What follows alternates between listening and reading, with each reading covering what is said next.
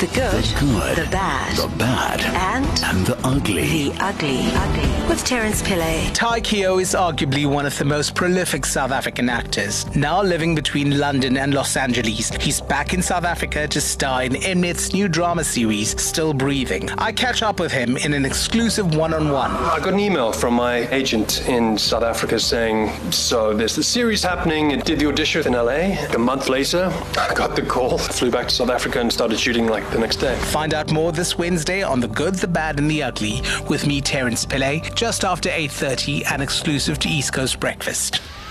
The good, the bad, And the ugly. the ugly. With Terence Pillay.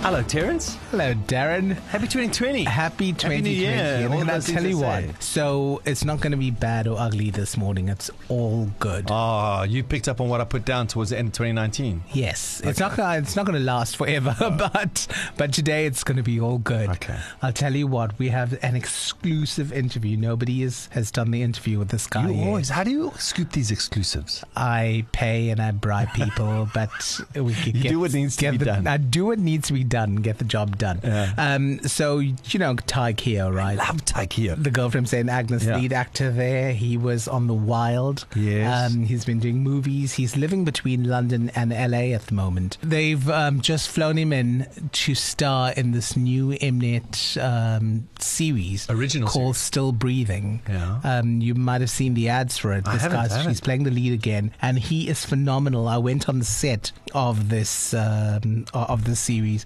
It's absolutely incredible, and I got a chance to talk to Ty while I was there exclusively.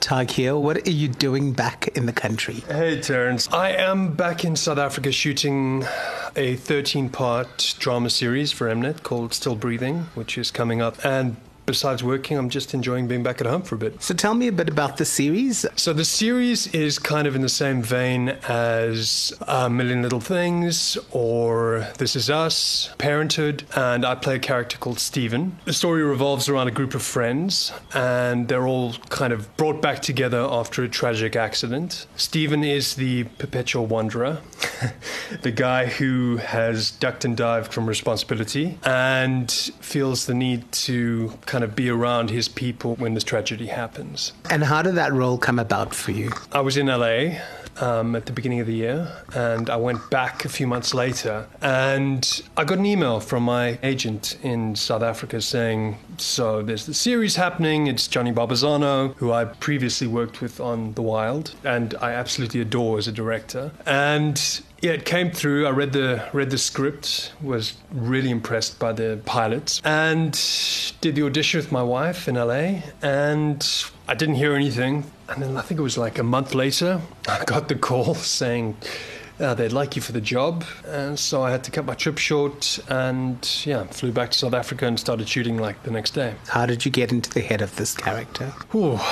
He wasn't that tough to kind of understand because, I mean, I've definitely gone through periods of my life where I behaved like this guy. I took a moment in my life that was where I had behaved very similarly and kind of used that as like a prototype or a mold, and then imagined myself as that character, how I would have reacted or behaved in that situation.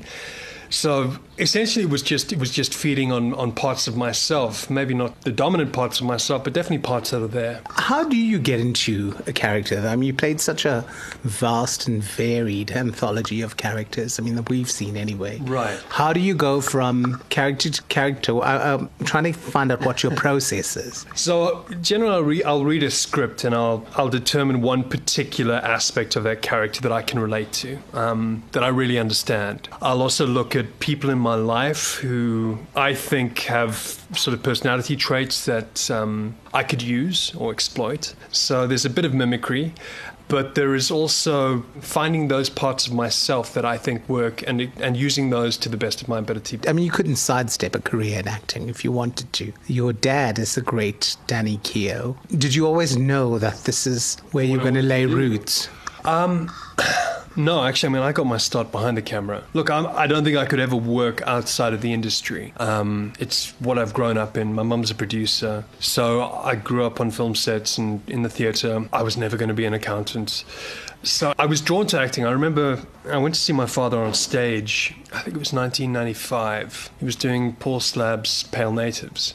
And I saw him on stage, and I suddenly clicked that this is what acting is, because I saw this man who was my father, but he wasn't my father. He was this dark and dangerous character, and I was like, okay, that's what acting is. And I think that sparked something in me. It was like, I'd like to be able to do that. Nice. So what else do you have for us, Terence? So coming up, we get a little more personal, find out what he does in his personal life and also what's happening in the rest of the world. Okay.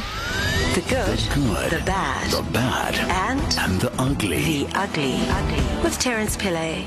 So good news, Ty Keogh was back in the country. Mnet has a new series called? It's called Still Breathing. Bit of a tear-jerker, but it's an Mnet original. It's absolutely incredible. But it's got Ty Keogh, so it's going to be good. Yeah, it's got... No, I can't mention the other actors. Mnet haven't released their names yet. But I did speak to them, though, and later on in the year, we'll hear from them. So when does this come out on Mnet? Now, in February. Okay. Let's talk about acting in South Africa, yes. in particular. You know, there was a time where actors couldn't conceive of actually earning a living. So you were an actor, but you did other things as well. Is that changing? I think it is changing for a few. I don't think it's changing enough. I don't think the salaries really permit actors to only act. I think everybody does a little something on the side, no matter how successful you are. I mean, you get the guys who do long-term contracts in theatre or musical theatre, or the guys who do soap operas. But even the guys who do soap operas are probably emceeing events on the weekend or endorsing products or doing whatever they need to do to survive. I don't think that the rates have increased like our inflation has increased. So, I mean, we're getting paid a lot of the time the same thing, or sometimes less than we've been paid 10 years ago. It's hard to make a living. It's really hard to make a living. So when you see what actors are making abroad and you see the greener pastures and what it's possible to earn, I think it's a reason why we have such a brain drain. Is it the reason why we're hemorrhaging all our good talent here? I think, say in Cape Town, where you've got a lot of international productions coming in to shoot, if you want to be considered for the bigger parts, generally you've got to be coming at it from an international angle, so with international representation. Look, I mean, there are exceptions to that, and there are guys who have done incredible work on international productions. But for the most part, if you want to be earning in line with what the internationals are earning, you've got to come out as an international. That's a hard thing to do. What are you doing these days away from the camera and away from the glare of the public eye? Well, I'm very happily married to an English woman, amazing actress, beautiful person, Shivani Guy. We met doing Dominion in 2014 and did long distance for a few months and got married in 2016. So we've just celebrated our 3rd anniversary. And so we have a place in London. And besides that, I'm just living a really good life. I'm really happy.